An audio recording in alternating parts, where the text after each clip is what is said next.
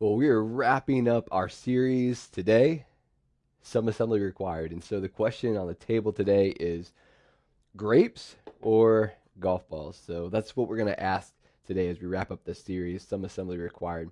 Well, some of you know that I grew up in Pennsylvania. And so I was born in Pittsburgh. My dad moved us over to central PA. We're about 10 minutes from the Mason-Dixon line. And we lived on a farm, and most of our farm was wooded. And so part of growing up in the woods and growing up on a farm is we did a lot of hunting, we did hiding and seek in the woods, and we did a lot of paintball. So growing up, we had our friends together and we played a lot of paintball. But when we play the game, you find yourselves going deeper and deeper into the woods. And so one of the things I learned from my dad is he said, look, wherever you go, make sure you find north because that's where the farmhouse is. So my dad taught us how to use a compass and all that stuff. But before that, and we got lost in the woods a couple of times. And look, when you're a kid, when you're 8, 9, 10, those trees look really big. They look really tall, and it caused a lot of anxiety. Now, we don't use a lot of compasses today, but we use a GPS. Some you have it on your phone, others of us we have it in our vehicles. When those things work, they work really good. But when they don't work, it can cause a lot of panic. I mean, have you ever been there? Without your GPS, your anxiety might ramp up, you feel lost, and life feels sort of out of control. A GPS, what it does is it brings peace and clarity. So I want to think about that sort of mindset with the GPS when it comes to gathering together. Okay. So there's no secret that before the pandemic, people attended church less and less. So for our church, average attendance was once to twice a month, 1 to 2 times a month. Now, after the pandemic, we only have about 50% of our church back in the building. Again, most of you guys are still watching online, interacting, which is great. However, we're not the only church to face this. I sat down this past week with our friends through the North Point Network, and so most of the guys in Virginia, we all got together in Richmond, and we sort of just, how are things going? And most of our churches, we have 50% back. Giving is a bit down, and we can't find volunteers to work in most of the children environments. It's across the board. So our friend, Kerry Newhoff, he put a list together of reasons why people exited the local church and have exited church. Even those who are really committed, these are the reasons. 1, moral failure of the leaders. 2, way too political. 3, unable to be honest with doubt and questions. 4, focus is no longer on God. And then unable to find friends or unable to find community. So from the conversations with those closest to me, I would completely agree with that list. Here are things that people have actually said to me. Like, these are the things that have come out of their mouth. Okay. I need to go to a church where they take a stand on the election. I've heard someone tell me this. I can't go to a church with people who think differently than me on political issues. I've heard someone tell me, my anxiety ramps up in crowds, so I just listen to you every week on my way to work. I've heard someone tell me, I'd rather just have the message and no singing, so until then I'll just come late. I've heard someone tell me, the Bible doesn't say that I can't worship Jesus by myself with my family. And then I've also heard someone tell me, this is a good one, there is no one of the opposite sex my age, and I really want to get married. And by the way, that person ended up getting married. They found a different type of church, and they found someone, and they're, I guess, happily married. Look, this has just been an observation. But those who are less and less in community seem to have more and more chaos in their life. Now, please hear me. I'm not saying that you go to church, that's your cure-all. I'm not saying that. But what I am saying, this is an observation, the more time and more opportunity we give ourselves to be in front of God's word, whether at church on Sunday or whether in a community group through the week, we have a more of a chance to get things right because we're following God's word. Does that make sense? So I've seen people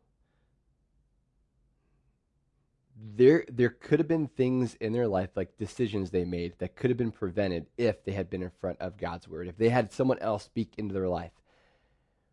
And here's what I've learned. Being next to someone is different than being connected to someone. Being next to someone is different than being connected to someone.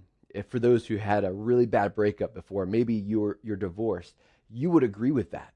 I believe that you would agree with that. Being next to someone or doesn't mean that you're connected to that person. So I believe the people who have more and more chaos in their life because of things that may be self-inflicted, I believe that they have been their own GPS. They have trusted themselves to make isolated decisions, or they're listening to people who don't have God's word at the center of their lives, and they're just sort of following blindly. I know for me, I have a tendency to change my mind constantly, or maybe I make a decision based on how I feel, which is never good. I mean, we tell our kids not to do that. It's just never a good thing, but we as adults find ourselves, we change our mind constantly. We make decisions based on feelings. Like some of us, man, we'd rather be sleeping in on a Sunday morning instead of going to church. Or others of us, we would have quit our job because something may not go our way. We'll just quit. So instead of being our own GPS, it's really important that we need God's word. We need God's word. One of the values of our church is biblical authority.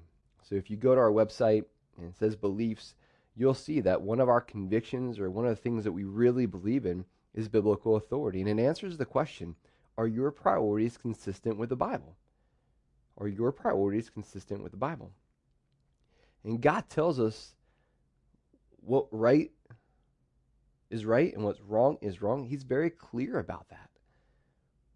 We believe that God is good, and because God is good, his word is good, and because God is good and his word is good, it can be trusted. And not only do we need God's word, but we need each other in this life. Man, life is already complicated. Having other people to come alongside and celebrate the highs and those to support us in the lows makes things less complicated. We've had people in our church who've lost parents. And I know for my family, as I lost my in-laws a couple years ago, man, our church rallied behind my wife and myself. Like, there were things that we never expected, but it allowed that situation to become less complicated. Man, people, we need them in our lives. Man, we're better with other people, teachers, coaches, counselors, friends, family, spouse. People are able to see the things that we cannot see.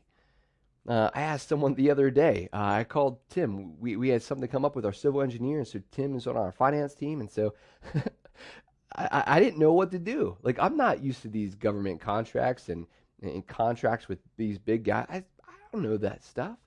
So I called Tim, and I said, Tim, man, this is a situation. What do you think? And Tim was like, I think this is how we need to do it. I think this is how you need to handle the situation. And thankfully, I was able to follow it, and it seems to be going okay. Guys, life was not meant to be done alone. If it was, God would not have created Eve for Adam, and then he wouldn't have told Adam and Eve to have more kids. Life was meant to be done together. Remember, being next to someone is different than being connected to someone. So we're not the only ones to be on the struggle bus with gathering together. And the people who lived 25 and 30 years after the resurrection of Jesus were on the struggle bus too. And so we're going to read a letter from the author of Hebrews, and he's writing to encourage people to get back meeting together. You know, we don't know why people stopped meeting back then, but they stopped. And he was like, look, you got to get back to meeting together. This is what's so mind-numbing to me, mind-blowing to me. There are still witnesses of the resurrection, of the resurrected Jesus, alive 25, 30 years after the resurrection. They were attending local churches. Like, if I was around back then, I would be so eager to go to a church with someone who saw the resurrected Jesus. Like, I would want to go. I would want to learn from them. I want to hear everything they would have to say. Like, it would motivate me to show up. But it wasn't happening. And so this is what the author of Hebrews writes. He says, "Let us hold tightly without wavering to the hope we affirm, for God can be trusted to keep his promise." The phrase hold tightly literally means to white knuckle, to to to to keep yourself in place, to hold something tightly. I love growing up. I love roller coasters. Every summer, I would go to King's Dominion with one of my family members. I will tell you this: I'm getting older, and look, I played football. I can take a hit, but man, I cannot. My body cannot take a roller coaster. So, my cousins, who are about 20 years younger than me, they said, "Hey, come on down. Bring Brooke down to King's Dominion. We got this pass. We got you tickets. Come on down." And so I went down, and they were like, "We want you to ride the Intimidator." I'm thinking, okay, I've got this. And so we sort of walked to it and we saw it. I'm like, okay, I've got this. All right, I'm going to get on the Intimidator. If you don't know what I'm talking about, feel free to Google it. And so I'm standing in line, and it was a very quick day. Like, there was not many people there. And so we finally got up to the line, and people were getting off, and they're like, "This is great. This is awesome. I'm going to do this again." So I'm thinking, okay, I've got this. This is going to be fun. This is going to be a blast. So I get in, and then they put the harness over me. I'm thinking, this is this is what's going to restrain me. And so, man, we take off. And man, I'm holding on for dear life. And then we get off, and Addie looks at me. She's like, "How was it?" I was like, "We survived." What I didn't know was that they take pictures of people who are on the roller coaster. So we get down, and there's a picture of me. Literally, my eyes are closed. Addie looks at me, and she says, "Did you pass out?" I said, "Addie, so you know what I do for a living, right?" She said, "Yeah." I said, "Listen, I was praying. Truth is, I blacked out. I blacked out. I can't believe it." Listen, the author is telling us, man, we need to white knuckle what? The hope we affirm. What's the hope? The hope is that Jesus is coming back to renew all things, to set, and make all things right. Okay? Then he says, "For God can be trusted to keep his promise." Remember, he's writing to a Jewish audience. He's like, look, we want to white knuckle the hope, the promise that Jesus is coming back. Why can we believe it? Because God delivered on the first promise that he was coming, and he delivered. And then he promised that he's coming again. He's going to deliver on that. You know why we can look to the future? Is because of what's happened in the past. Look, when we gather together, man, we are holding on to this hope together that, yes, one day he's making all things new. And by us gathering together, it's as if we're renewing our commitment to God and being reminded of his commitment to us, that he hasn't forgotten about us. He says, let us think of ways to motivate one another of acts to acts of love and good works. The word motivate, we talked about this a couple weeks ago, means to spur. It also means to stir up and to disagree. Look, all of us are different. We have different stories, interests, perspectives, opinions, personalities, gifts, talents, and abilities. You're different, I'm different. And that's what makes our church better.